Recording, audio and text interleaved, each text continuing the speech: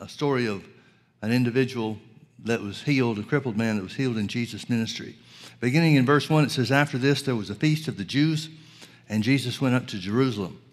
Now there is at Jerusalem by the sheep market a pool, which is called in the Hebrew tongue Bethesda, having 5 porches. In these lay a great multitude of impotent folk, a blind, halt, withered, waiting for the moving of the water. For an angel went down at a certain season into the pool and troubled the water. Whosoever then first, after the troubling of the water, stepped in, was made whole of whatsoever disease he had. And a certain man was there which had an infirmity 38 years. When Jesus saw him lie and knew that he had been now in a long time in that case, he said unto him, Wilt thou be made whole? The impotent man answered him, Sir, I have no man, when the water is troubled, to put me into the pool. But while I'm coming, another steps down before me. And Jesus said unto him, Rise, take up your bed, and walk. And immediately the man was made whole, and took up his bed and walked. And on the same day was the Sabbath. The Jews therefore said unto him that was cured, It is the Sabbath day. It is not lawful for thee to carry thy bed. He answered them, He that made me whole, the same said to me, Take up your bed and walk. Then they asked him, What man is that which said unto thee, Take up thy bed and walk? And he that was healed wist not or knew not who it was, for Jesus had conveyed himself away, a multitude being in that place. Afterward Jesus found him in the temple and said unto him, Behold, thou art made whole. Sin no more, lest a worse thing come unto thee. The man departed and told the Jews that it was Jesus which had made him whole. And therefore did the Jews persecute Jesus and sought to slay him, because he had done these things on the Sabbath day. But Jesus answered them, My Father worketh hitherto, and I work.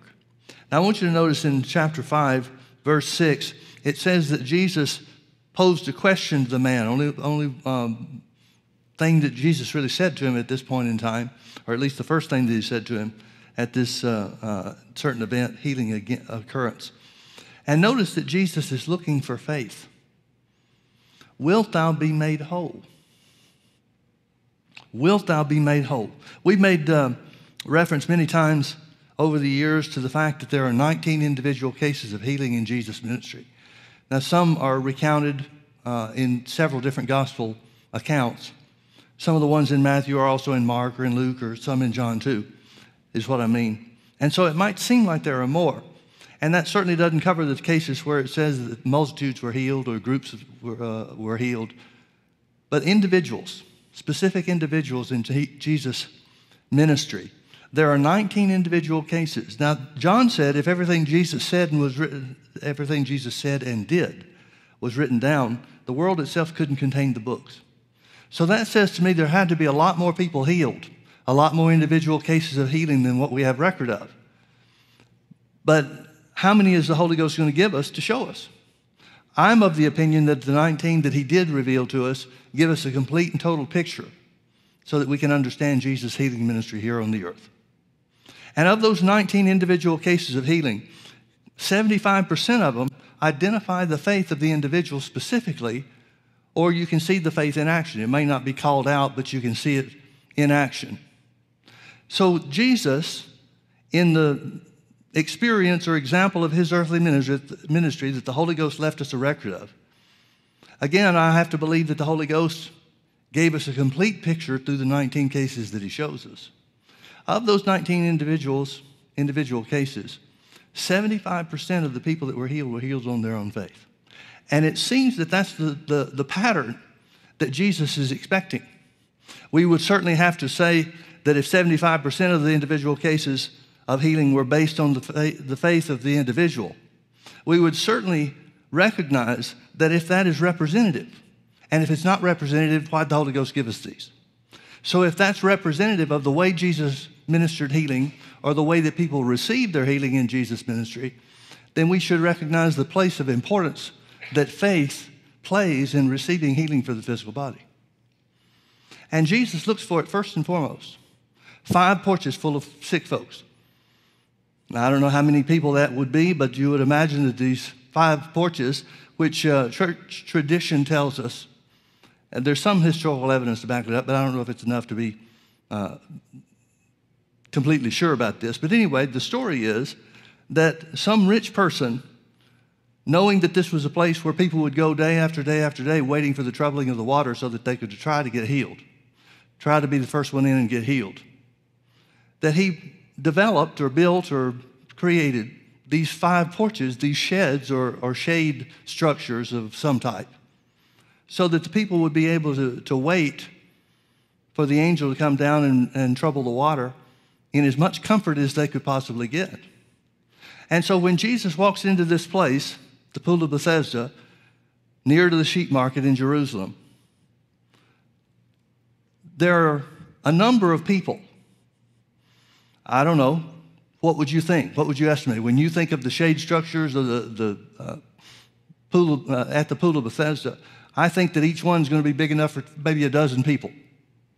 I could be way off on that. But if it was a dozen people, then we would have to conclude that there's about 60 people present at this time. But there could have been 600 people. It's all a matter of what we think based on little or no knowledge whatsoever.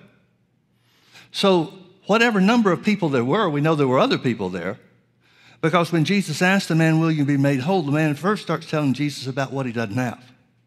He says, I don't have help. If I had help, then I could get to the water first before somebody else. Now, folks, again, my thinking is a little, unfounded, unbased, unbiased, or unfounded. I guess that's the word I'm looking for. But I imagine this thing kind of like a swimming pool. And if I'm sick, and especially if I've been sick for a long time, I'm laying on the edge. So that any ripple, any movement in the water whatsoever, I'll just roll in. But apparently that's not the way that this thing worked. Certainly through experience, people had identified that the first one in gets healed from whatever sickness or disease they have. The only way they'd know that is if the second one didn't get anything. And so they've identified that God sovereignly, just as an act of mercy, sends an angel to trouble the water to bring somebody their healing. Now, we don't know how often it was. If it was some kind of schedule, then the Bible would tell us on the 3rd Tuesday of each month, an angel would come down and trouble the water. But nobody knows when. And so this guy answers Jesus in his search for faith, will you be made whole? Notice he's saying it in such a way that the man is the one that decides. Will you be made whole? He's simply asking the crippled man what he wills in this situation. And of course, again, as I said, the man starts telling Jesus that he doesn't have any help. So Jesus responds to him by saying, rise, take up your bed and walk. Now, it certainly wasn't his faith. It certainly wasn't the crippled man's faith that did something in this situation. And the fact that Jesus sought for faith first and foremost indicates to me that he's not expecting there to be a move organized and initiated by God. If so, why would he have asked him? But that's what happens. After the man declares that he doesn't have faith to be healed, Jesus, just simply acting on the mercy of God, says, rise, take up your bed and walk. Now, I think one reason that God showed mercy on this man is because of his defense of Jesus, even before he knew who he was. We just read there as the latter part of the story how that Jesus had conveyed himself away when the Jews asked the crippled man, why are you breaking the law of Moses on the Sabbath day by carrying your bed? He simply answers the religious leaders and says, the guy that healed me told me to carry it away, so I'm carrying it. They wanted to know who it was, and the guy did not know. So, folks, that does away with any ideas that we might have that Jesus did healing works or miracles or performed mighty acts of power, of exercising God's power, to show who he was. That would have been the perfect place for Jesus to stop and preach a sermon and tell everybody that he was the Son of God. But that's not what he did. Jesus didn't even let the guy know who he was. So what's the important thing here from God's standpoint? I would have to conclude that it's mercy toward the man that was impotent or crippled. The only thing that mattered here as far as God was concerned is to show mercy upon the man that didn't have faith to receive. to show mercy. Then Jesus comes back to him and tells him, go and sin no more, lest a worse thing come upon you. That's an interesting thing for Jesus to say in this case. Let me find it. Verse 14. Afterward, Jesus found him in the temple and said unto him, behold, thou art made whole. Sin no more, lest a worse thing come unto thee. Now, the man's been crippled for 38 years. Does that mean, does Jesus saying, go and sin no more, lest a worse thing come on you, does that mean that the man's individual sin 38 some odd years earlier was the reason why he was crippled? We don't know. There's nothing to indicate that this man was born this way.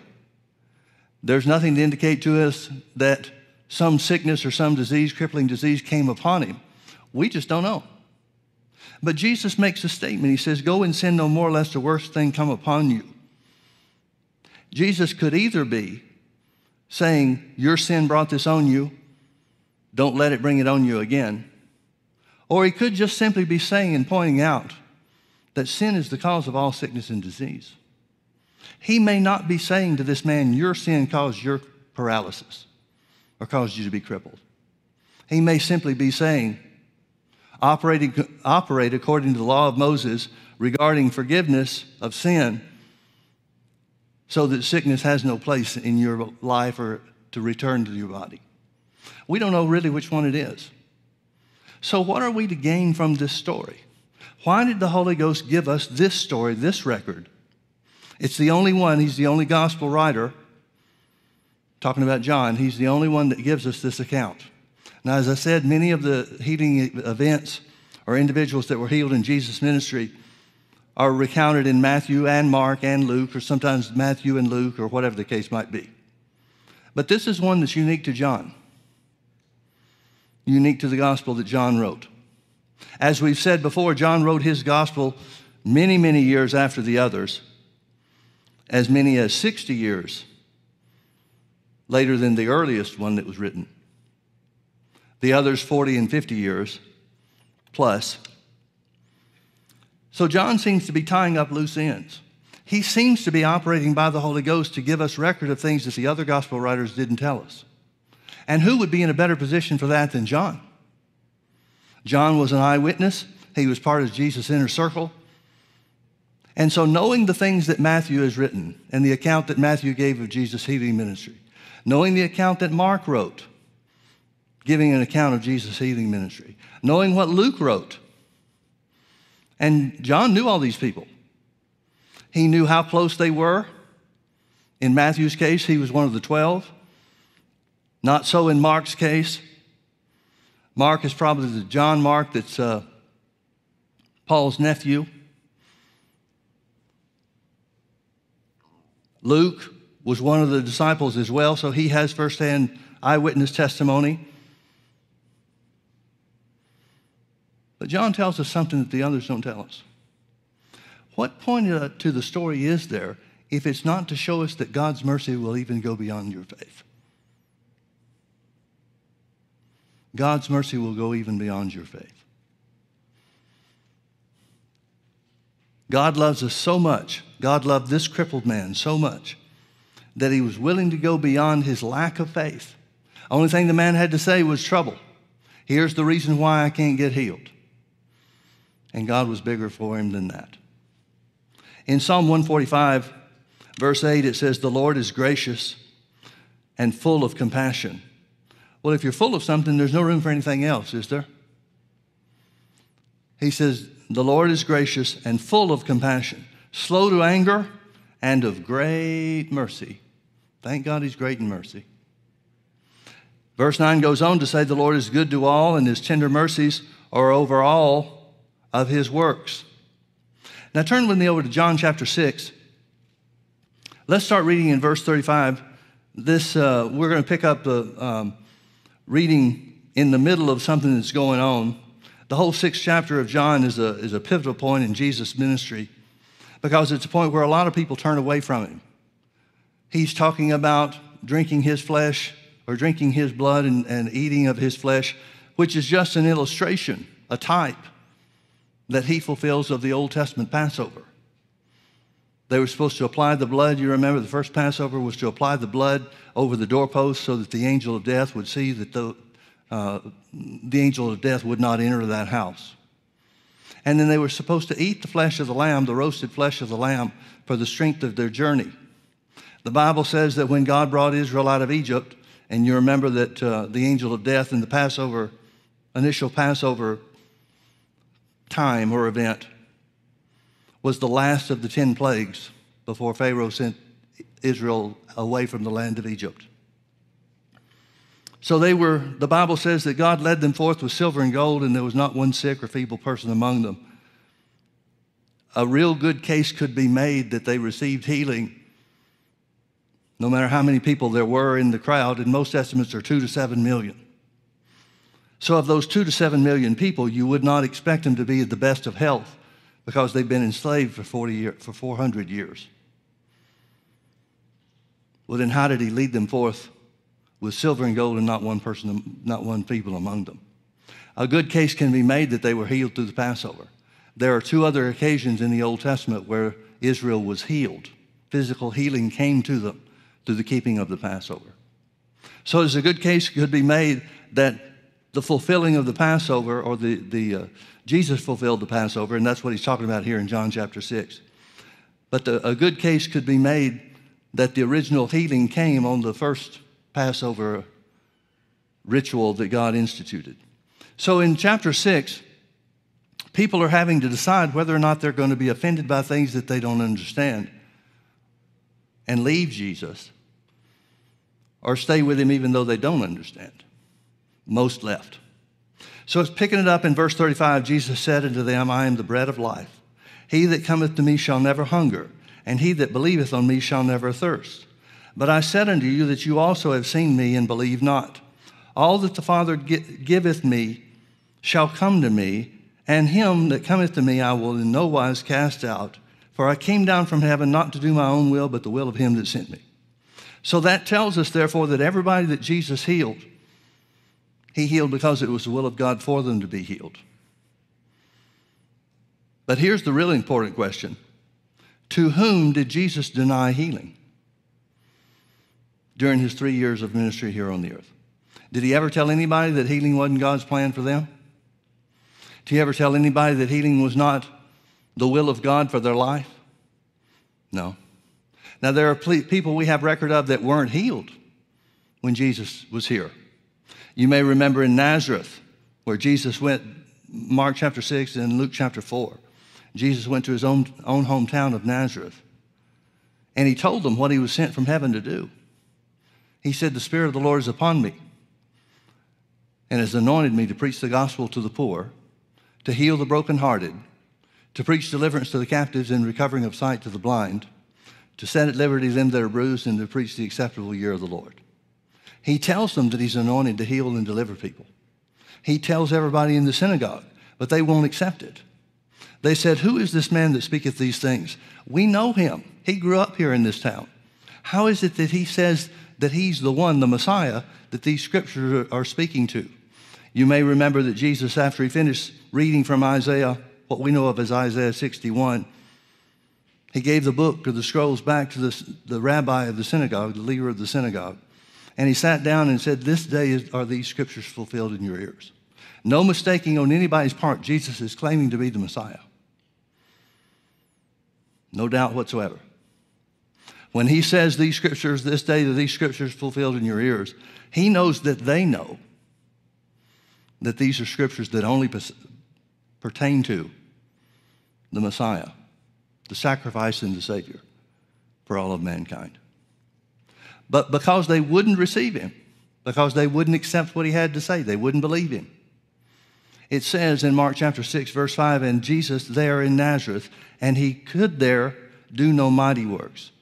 Savior, except he laid his hands on a few folks with minor ailments and healed them. It doesn't say that he wouldn't. In fact, he's just preached to them that it's God's will for everybody to be healed.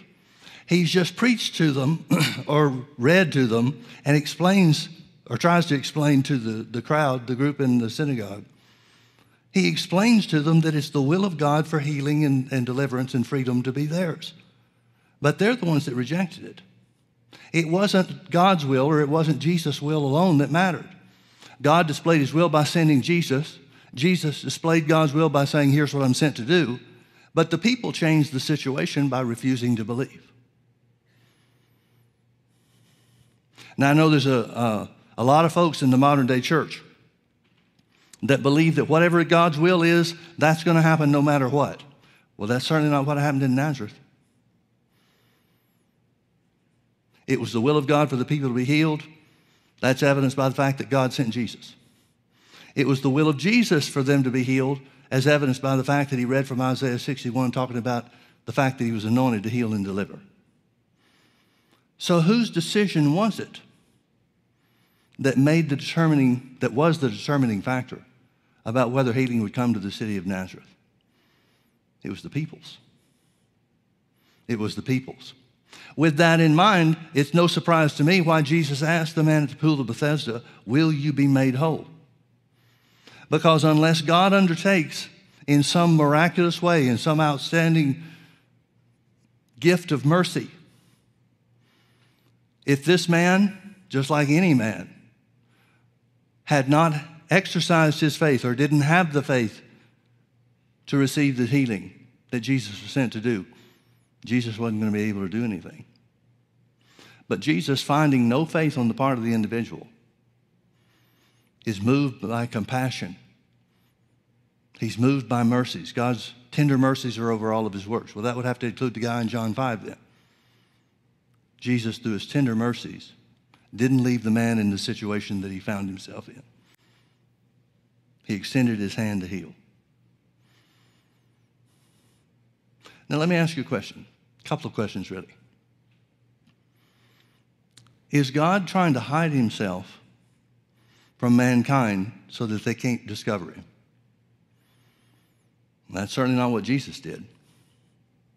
Jesus went about teaching, preaching in their synagogues, teaching the good news of the kingdom of God, and healing every manner of sickness and every manner of disease among the people. Which shows us, again, Jesus said, I came not to do my own will, but the will of the Father that sent me. It shows us that since Jesus healed every manner of sickness and disease, every kind of sickness and disease, then healing from every kind of sickness and disease has to be the will of God. Or else Jesus was operating contrary to God's will, which would make him a sinner, which would mean he was not a worthy sacrifice for us. So it has to be true that it's God's will to heal every sickness and every disease. So where do we see the mercy of God shown in healing, apart from the exercise of faith? There are very few cases, actually this and one other, in Jesus' earthly ministry, where the mercy of God superseded somebody's unbelief. Only two places. So when Jesus asked this guy, will you be made whole? He's searching for faith. Now, why would God's mercy extend to somebody that didn't have faith to receive their healing here in Jerusalem, but not in Nazareth? Why didn't Jesus, after reading from Isaiah 61, handing the scrolls back to the leader of the synagogue, the ruler of the synagogue, why didn't Jesus sit down and say, this day are these scriptures fulfilled in your ears? No matter what you think about it, no matter what you believe, we're going to have a healing revival right now. We're going to have a miracle service right now. Why didn't he do that? Why was the mercy of God not extended into Nazareth in the same way that it was to the man at the pool of Bethesda? Anybody got an answer for that? I certainly don't. It's way above my pay grade. The reality is the Holy Ghost manifests himself as he wills. Not as I will, not as you will, but as he wills. And remember some of the manifestations of the Spirit of God, of the Holy Ghost, that are written in 1 Corinthians chapter 11.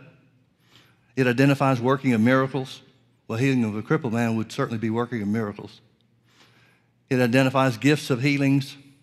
There are a plurality of gifts because of the plurality. I'll get it out in a minute.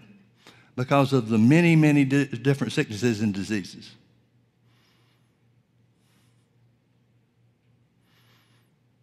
But this story shows us as great as God's mercy is, we see other stories compared to this one to realize that we can't always count on the mercy of God to heal somebody in unbelief.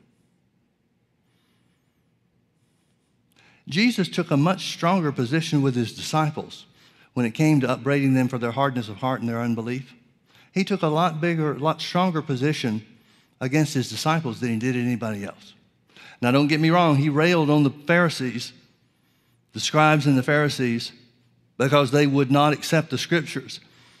But where the disciples were concerned, they didn't have the formal training or the education that the scribes and the Pharisees had.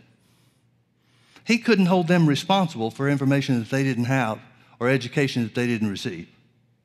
His position with his disciples were that they didn't believe the things that he told them. You may remember that the Bible tells us that Jesus at one point plainly began to explain to his disciples how he was going to Jerusalem the following week.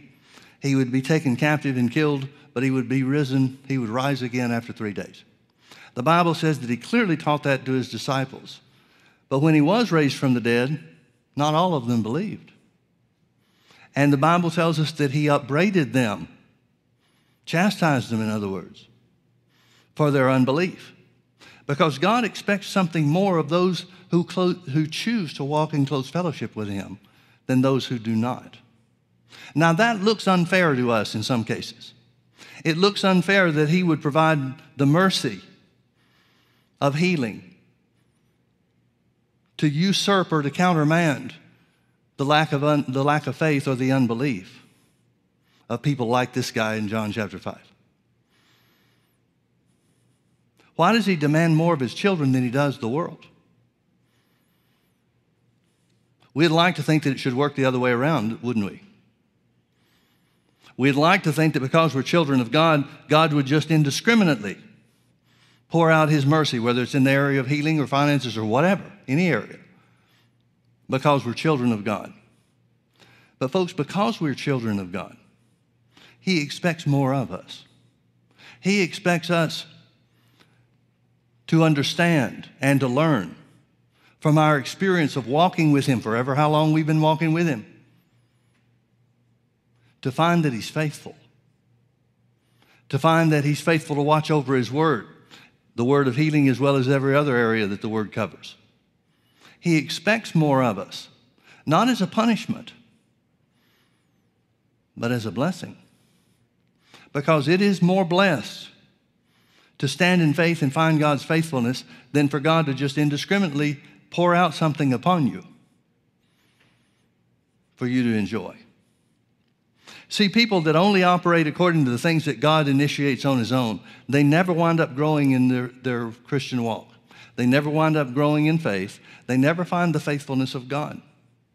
I can't tell you how many times I've had somebody come up to me after healing school, usually, but it's been other times as well. But it's a common occurrence for people to come up to me and say, Pastor Mike, not a part of the church, not people that usually come, but they'll come once, they'll visit once, maybe twice, and then they'll say, Pastor Mike, I want you to pray for my healing. So I always ask them, what's the problem? What do they need to be healed from or healed of? And they'll tell what the story is, and usually they'll go into long, drawn-out details about what the doctor said and all this other kind of stuff. And then they'll add this in. They'll say, now I know God wants to heal me because there was one other time in my life, many years ago, 20 years ago or some long period, there was another time in my life when God healed me of such and such a situation. It's not usually the same one that's come back on them. But their faith is in the fact that God, in his mercy, not because they reached out in faith, but because God, in his mercy, touched their body with his healing power and raised them up. And so then in their thinking, all we have to do is wait for God to come through again. But it's a very rare thing that the same thing will happen twice. God's willing to show his mercy to us in order to give us an incentive, provide an incentive for us to walk with him, to learn his word, and to grow in faith. And I've seen so many people go down like that. And when I try to tell them, they usually don't want to hear that. They want to go on thinking that just like God showed forth his healing mercy once before through no faith, no effort on their own, that that's the way that healing is going to come to them again. And it rarely ever does. It rarely ever does. Folks, one of the most blessed things that we can experience in life is to find God's faithfulness to honor his word, whether it's in the area of healing or any other area. God's word is true. And when the Bible talks about in several places, both Peter and Paul wrote about it, when the Bible says that the trying of your faith is more precious than gold, God really means that to be true.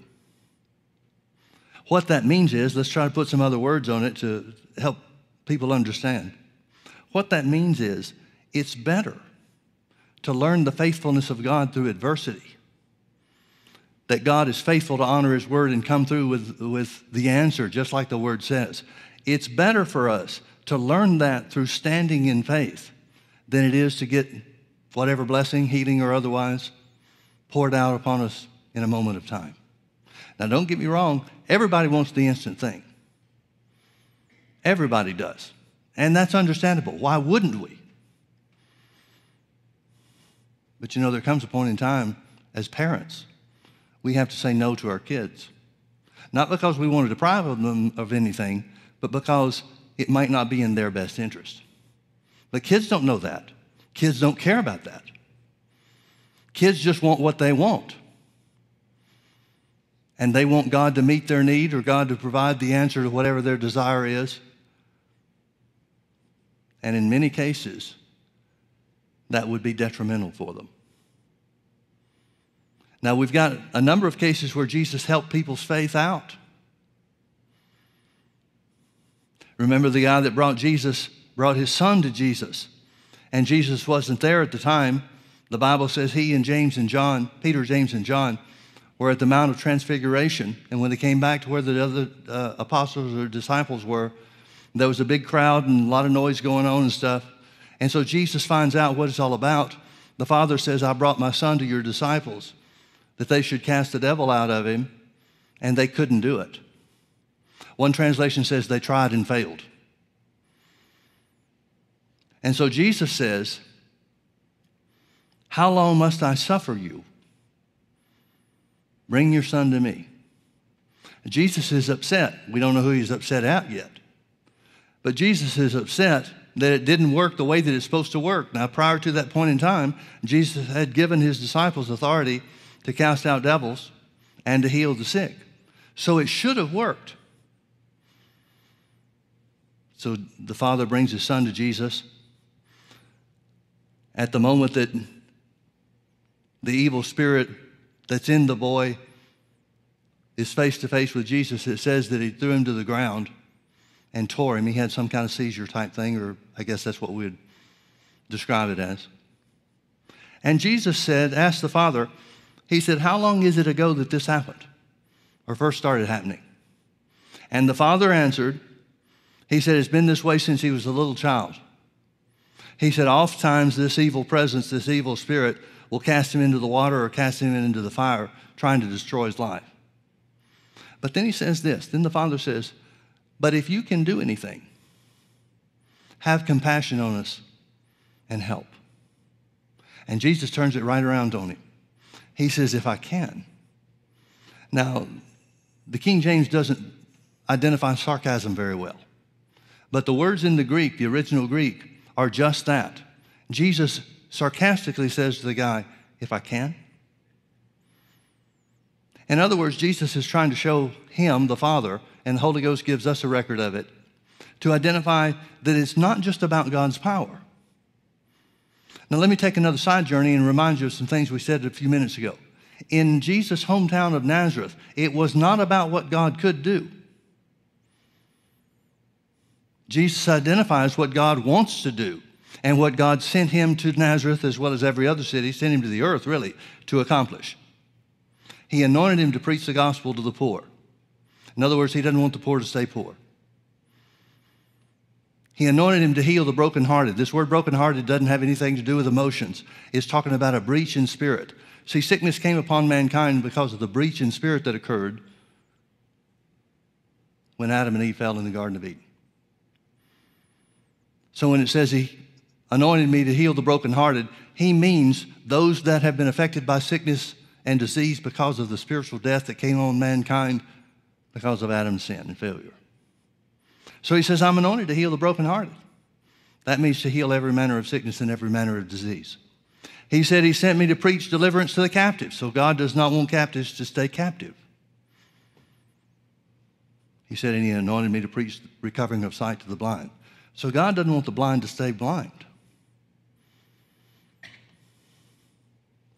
He said, God has anointed me and sent me to set at liberty them that are bruised and to preach the acceptable year of the Lord. The acceptable year of the Lord is the year of Jubilee. It's when everything is restored back to its original possession. That's a sign or a type of healing as well as anything and everything else we lost through man's fall in the garden. So when the man says to Jesus, the Father says to Jesus, if you can do anything, have mercy on us and help us. Jesus very clearly is identifying through the words that he uses in the answer that he gave the guy. He says, if I can. He's saying it's not a matter of what I can do. Then he says, all things are possible to him that believes. So if the issue is not God's power, what is the issue? Faith. Jesus is very simply telling the guy, the power of God is unlimited if you can believe. Don't focus on the power. God's got that part covered. The focus should be on our faith. And the Father answers, and he said, Lord, I believe. Help my unbelief. That doesn't sound like a rousing confession of faith to me, does it you? I would suggest that you don't use that one with God in your prayer. Lord, I believe, help my unbelief. But he says something. At least he says something that gives Jesus an opportunity to work with it. When the Father says, Lord, I believe, help my unbelief, you can see where his struggle is. He wants to believe. He's trying to believe. And that's enough for Jesus to cast the devil out of his son. Many times people look at faith as this hard thing, and there is a fight to faith. No question about that. There's a battle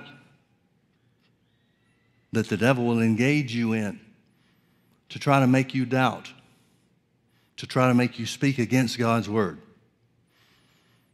To take a position perhaps where you'd say, well, I see that healing is supposed to be provided for everybody, but it's not working for me, so I guess the word's not true. That's Satan's ultimate goal, is to get you to turn away from the truth of the word that cannot fail,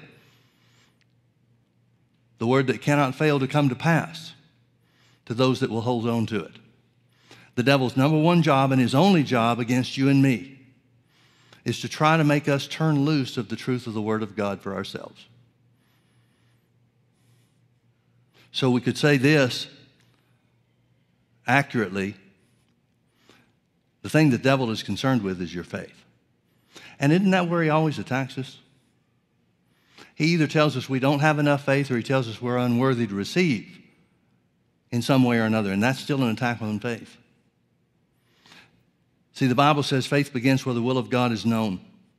The Bible also says that if our heart condemns us not, then we know that we have the answers that we ask for.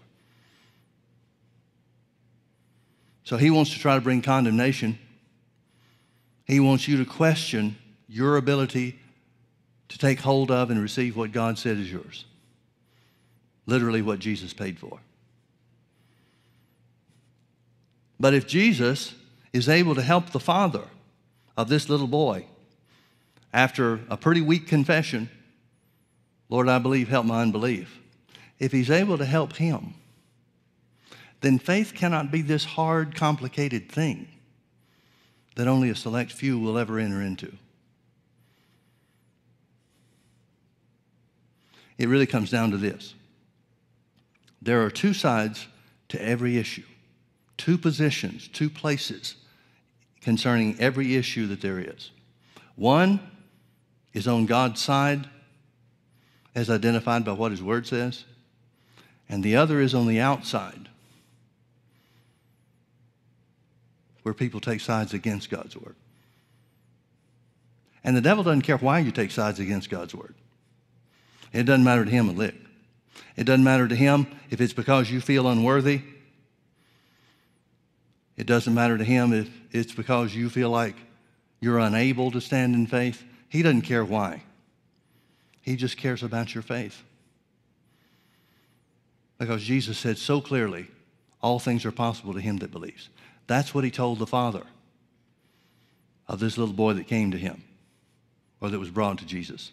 The story's in Mark chapter 9, and Jesus said all things are possible to him that believes. It's not a matter of what God can do. God's power is unlimited. No point in ever questioning that. The only question is, what can we believe?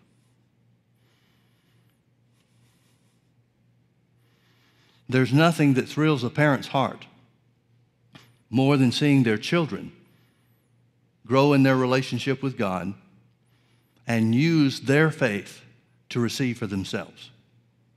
If we feel that way about our kids, how do you think God feels about us? See, God's not interested in trying to make things tough for us, but instead he's trying to show us that no matter what the devil throws at us, no matter how severe or how long it takes, his word always works. And when we see in our children that strength of faith, that unwillingness to bend or yield to the work of the enemy, nothing makes a parent more happy than that. Well, let me say it this way. Nothing makes a parent who knows God for themselves happier than that. Well, that's just being a good father or a good mother, isn't it? The Bible says, how much more is God a good father than we are? So the fight of faith can always be won. No matter where you step into it, no matter how far along something is, the fight of faith, the good fight that the Bible tells us to fight, it's not a fight against other people. It's not a fight over doctrine or beliefs. It's just simply the fight that takes place when the devil's trying to make you turn loose of what the Word says, but where we stand unbending, unbroken, and refusing to yield. That's the kind of faith that makes God happy. Remember Mark chapter 8? It's Matthew chapter 8 where it tells us about the centurion. The centurion's servant was sick, and he sends word to Jesus, and Jesus says, I'll come to your house and heal him. The centurion said, there's no need to come to my house. He said, I understand how authority works. Speak the word only and my servant will be healed. Now here's a guy that's not even under the covenant of Abraham. This is a Roman soldier. But this Roman soldier understands how authority works. He understands that faith as well as authority work through the spoken word. So all he needs, all he requires of Jesus is just to say the word of healing, and his servant will be healed. That's all he needs. And Jesus marvels at this guy's faith. He said, I've not seen so great a faith, no, not in Israel.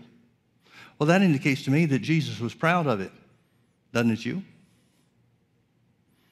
And what made Jesus proud of this guy that wasn't even of the line of or descendants of Abraham? He wasn't even a part of the covenant that God made through Abraham. What was it that made this guy great in faith and brought happiness or made Jesus proud of him? He was willing to operate just on the Word of God. That's all it took for him. He didn't need a show. He didn't need a display. He didn't need to see the power of God come like a lightning flash or any other way. He said, speak the word only. That's the place that makes us a favorite of God. When we stand up and say, the word's enough for me. And folks, the word is always enough if we're willing to hold on to it. Let's pray. Father, we thank you so much for your word. We thank you for the privilege that we have to be strong in faith, unbending, unbreakable, unyielding. We thank you that you sent your word for a specific purpose.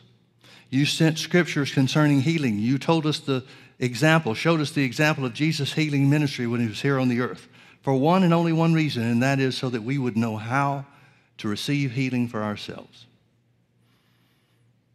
Father, we choose to believe.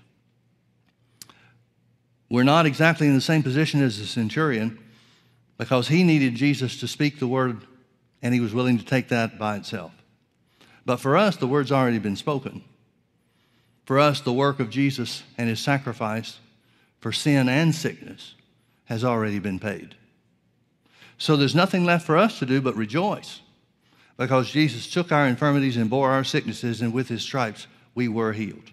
So, Father, we worship you. We magnify you. We thank you that healing is ours. We thank you that nothing's too hard for you. And no matter what has been diagnosed in our bodies, no matter how severe it is, no matter how long it's been there, we thank you that simple faith in your word manifests, brings into being, makes to come to pass restoration and health for our bodies. We thank you, Father, that there is no power in hell or on the earth that can stop the healing virtue that resides within us because we're children of God. We thank you, therefore, Father, that the Holy Ghost, the life of God in us, quickens our mortal bodies. Thank you, Lord, for showing yourself faithful. In Jesus' name, amen.